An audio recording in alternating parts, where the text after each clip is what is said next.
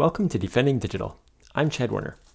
Today, I'd like to share with you tips from the book Cybersecurity for Dummies by Joseph Steinberg. I'll give you my review and summary of the book, and you may want to buy your own copy. The book is a decent basic guide to cybersecurity for individuals and small businesses. It covers a range of topics at a non-technical level. Some For Dummies books are better than others, and I was disappointed by this one. It's not nearly as good as Firewalls Don't Stop Dragons or Cybersmart. Those are my two top books, which you can find at defendingdigital.com/resources. Still, it was worth reading because it contains some unique content. It's that unique content that I'm going to be focusing on in my summary, rather than repeating information that I've already shared in other book summaries. You can find those in previous episodes of this podcast or on blog posts at defendingdigital.com. I wish this book had more specific software and service recommendations. I realize that technology changes rapidly, so including recommendations can date a book, but they would have made it more helpful. The author has the right perspective on cybersecurity. He says, quote, "It is important to understand that there is no such thing as 100% cybersecurity.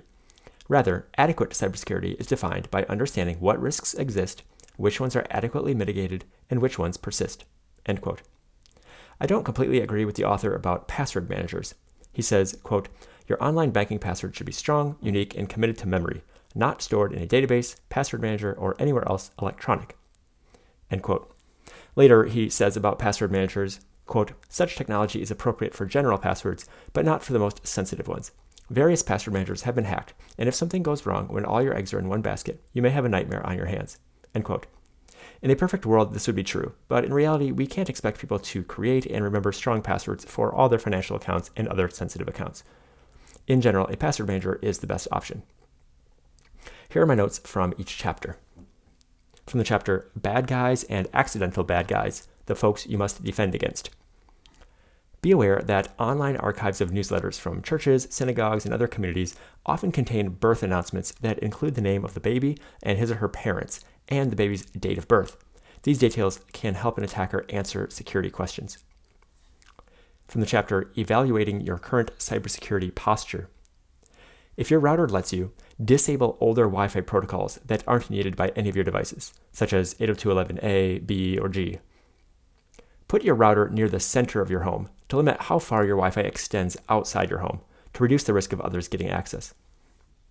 Don't publicize medical information, including information about medical facilities you've been to or conditions you suffer from.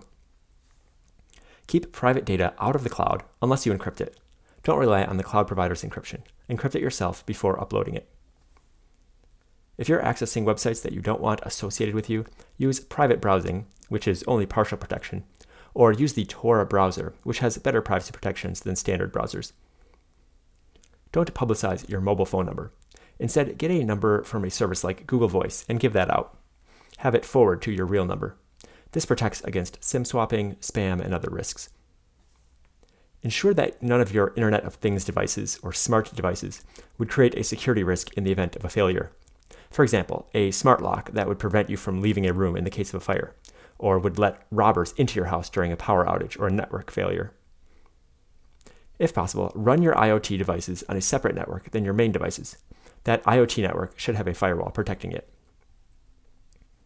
From the chapter, Enhancing Physical Security, a quote, "According to most experts, the majority of information security incidents involve insider threats, meaning that the biggest risk to businesses are their employees. Likewise, if you share a home computer with family members who are less cyber aware, they may pose the greatest risk to your cybersecurity." End quote. From the chapter, Securing Your Accounts.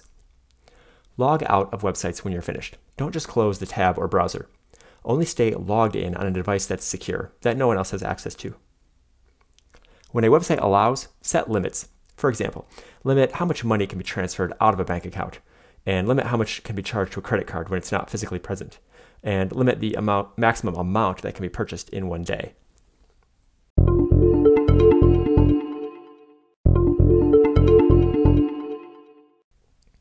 From the chapter, Preventing Social Engineering. Don't list your family members in your Facebook profile. Doing so can leak information to criminals. It can reveal your mother's maiden name or where you grew up, which are often answers to security questions. Listing your family members also gives criminals a list of people to target with social engineering or scams.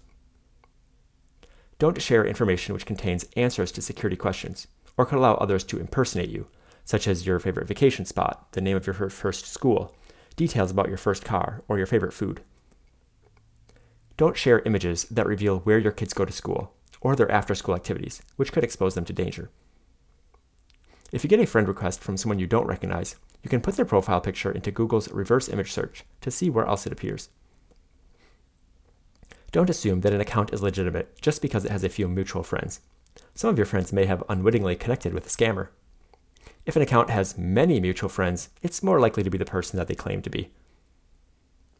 For safety, use bogus information when possible. For example, a fake birth date and a fake mother's maiden name.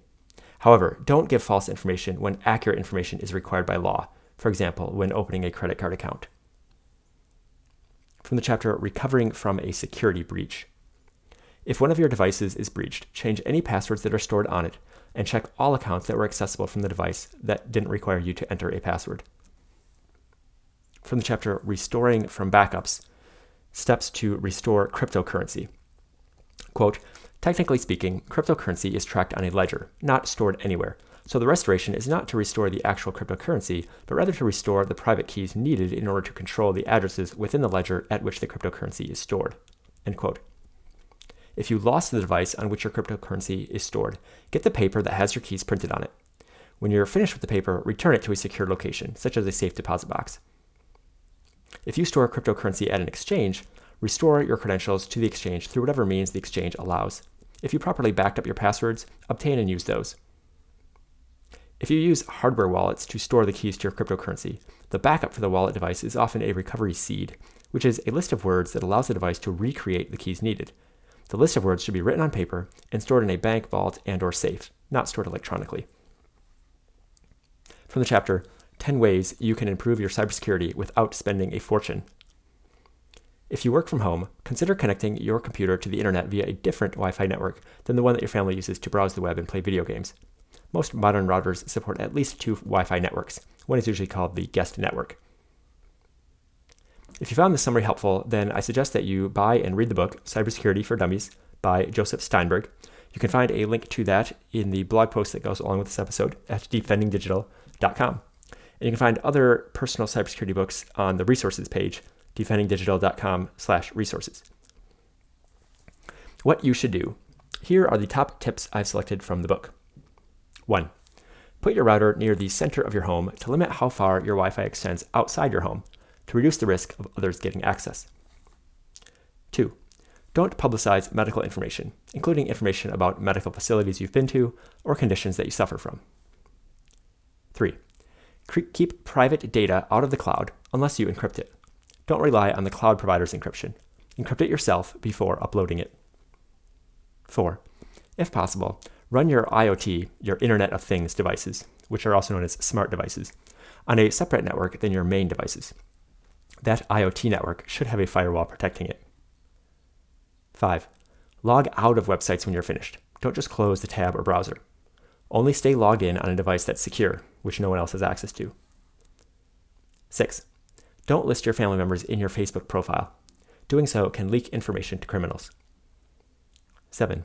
Don't share information which contains answers to security questions, or could allow others to impersonate you. 8. Don't share images that reveal where your kids go to school, or their after-school activities, which could expose them to danger. 9. Use bogus information when possible and allowed. For example, a fake birth date and fake mother's maiden name. 10. If one of your devices is breached, change any passwords that are stored on it, and check all accounts that were accessible from the device without requiring you to enter a password. Finally, 11.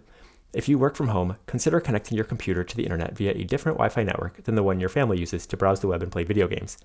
Use the guest network for yourself or for your family. That's all for today. You can learn more about this book at defendingdigital.com, as well as other books at defendingdigital.com/resources. And if you could leave a rating or review for the podcast in whatever app or site that you're using to listen to it, I would very much appreciate it. Also, you can join the Defending Digital group on Facebook to discuss internet security, safety, privacy, and digital parenting. See you there.